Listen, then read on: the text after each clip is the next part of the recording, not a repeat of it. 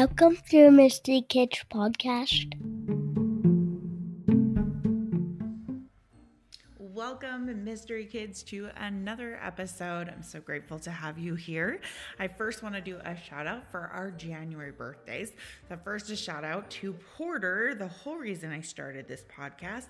He just turned 9. So happy birthday, my Porter. And happy birthday to Bradley, Griffin, Caleb Bartlett, Lauren Robertson, Emsley Gartrell, Elena, Clara, Saoirse McGraw, Lily Nicola, Anna Jane, Jacqueline, Ellie A., and Finnegan Strong. I hope you had a fantastic birthday this January. Today's episode, we actually watched on Mysteries of the Abandoned, and it was Hidden America episode. And it talks about a ghost town in Picher, Oklahoma, which at the time we were getting ready to travel through Oklahoma. And so this was absolutely fascinating. And I was like, I will be going there at some point. It's such an interesting town. So if you check out on the border of Oklahoma to Kansas, Picher, Picher, was a bustling mining center in the early 1900s, but now it's just an abandoned town that's surrounded by mountains of toxic waste. In 1913, lead and zinc ore were discovered in northeastern Oklahoma, and the town of Picher sprung up practically overnight. And it's named in honor of O.S. Picher, who is the owner of Picher Lead Company, which operated several other mines in the area at the time. So mining began on a very large scale by the end of the year, and the population of Picher grew really, really quickly. The city was officially incorporated as like an official city in March of 1918, and it just got bigger and bigger and bigger from there. So in 1926, the population peaked at more than 14,000. Now, eventually, the lead and zinc mine industry took a downturn, and the mines were closed, and the workers started to move away. By 1980, there were barely 2,000 residents left, and they realized they were living among giant piles of toxic waste that was all pulled out of the mine. That's actually called chat, C-H-A-T. And they used to use this chat like on their playgrounds. They would use it like as sand and things to play in. For driveways, they would use it all over the place. And then residents began to suffer from symptoms of lead poisoning. So an environmental protection agency declared the city a Superfund site in 1983 and started buying up the properties. So they were like, okay, we're going to buy up these properties. You need to get out of here. It's not a safe area. And the people there were like, well, we like this town. We're going to stay here. Even though there are dangers here, we're going to stay here. Well, a tornado came and struck Picher in 2008. And it literally came through and just blasted through the town and just struck it, and it took out a large portion of the town. And that was absolutely devastating on the area. So people were already trying to move out, but then here we go. We throw in a tornado in this area.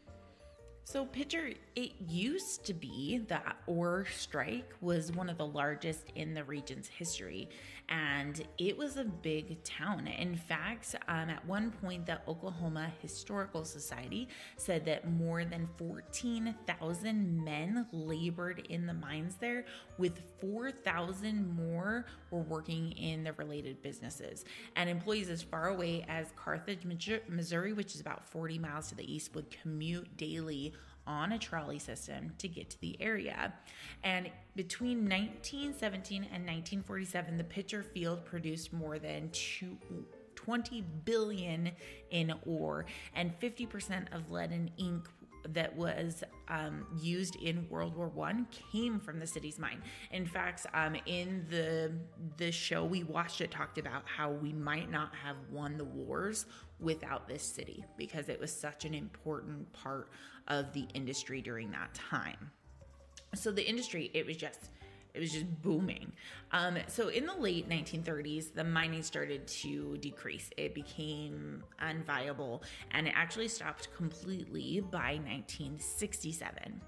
But they had these toxic piles of chat. So one thing that was really cool is we actually went into Google Maps and pulled up the city of Picher on Google Maps, and you can just see these big mounds of white that are the chat there.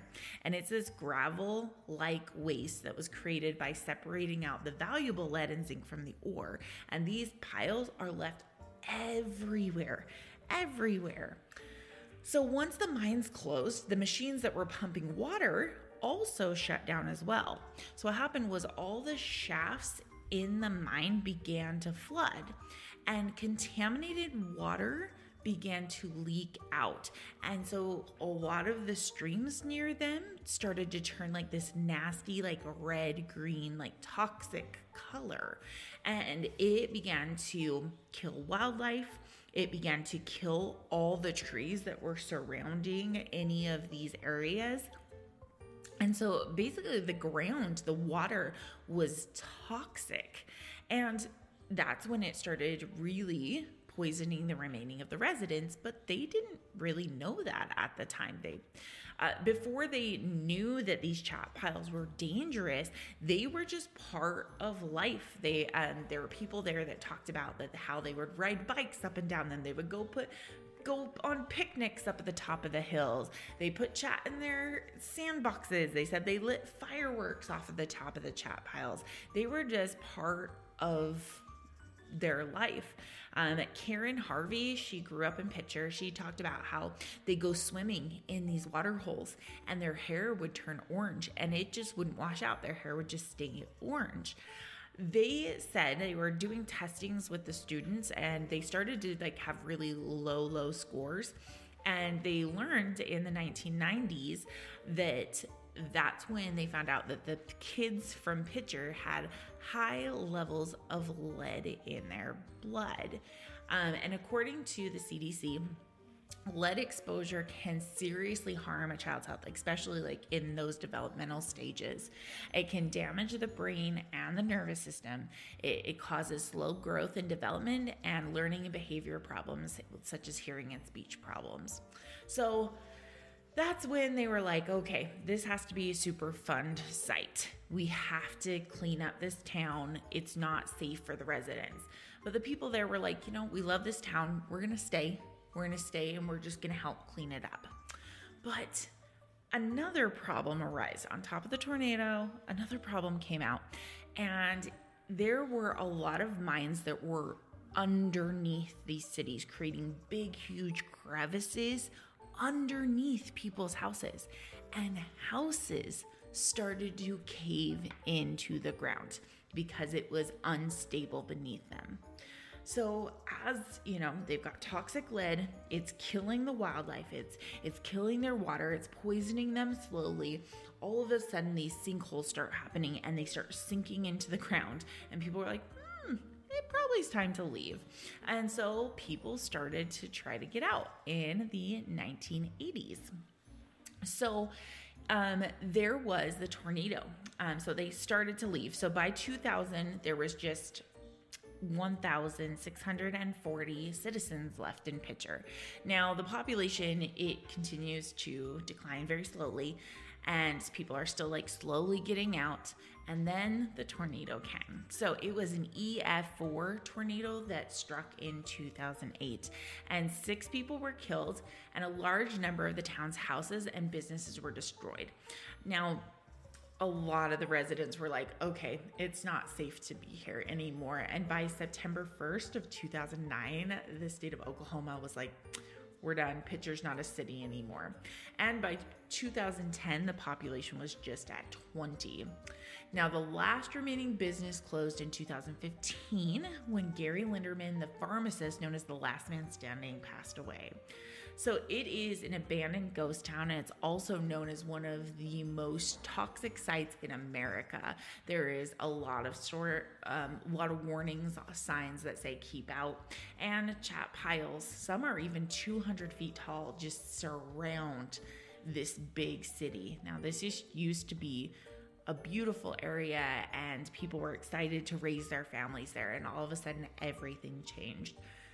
So I hope that this was such a fun, interesting episode for me. Maybe not fun, interesting episode for me. I was fascinated by this area that not only had to be abandoned, but not only just had toxic mining waste happening, but it also on top of it had sinkholes, and it also had a tornado. And it's like, oh, you got to get out of the city. All the bad things are happening.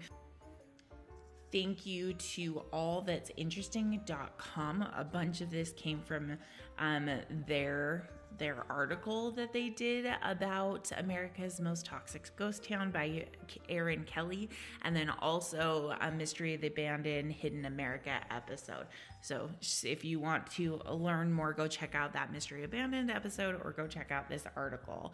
And I will have all the links in the show notes as well. One day we're going to go visit this site because it's just a fascinating area, and I can't wait to continue to learn more about it, and also so that we can prevent things like this happening again. So thank you so much for listening, and we'll see you next time on the Mystery Kids podcast.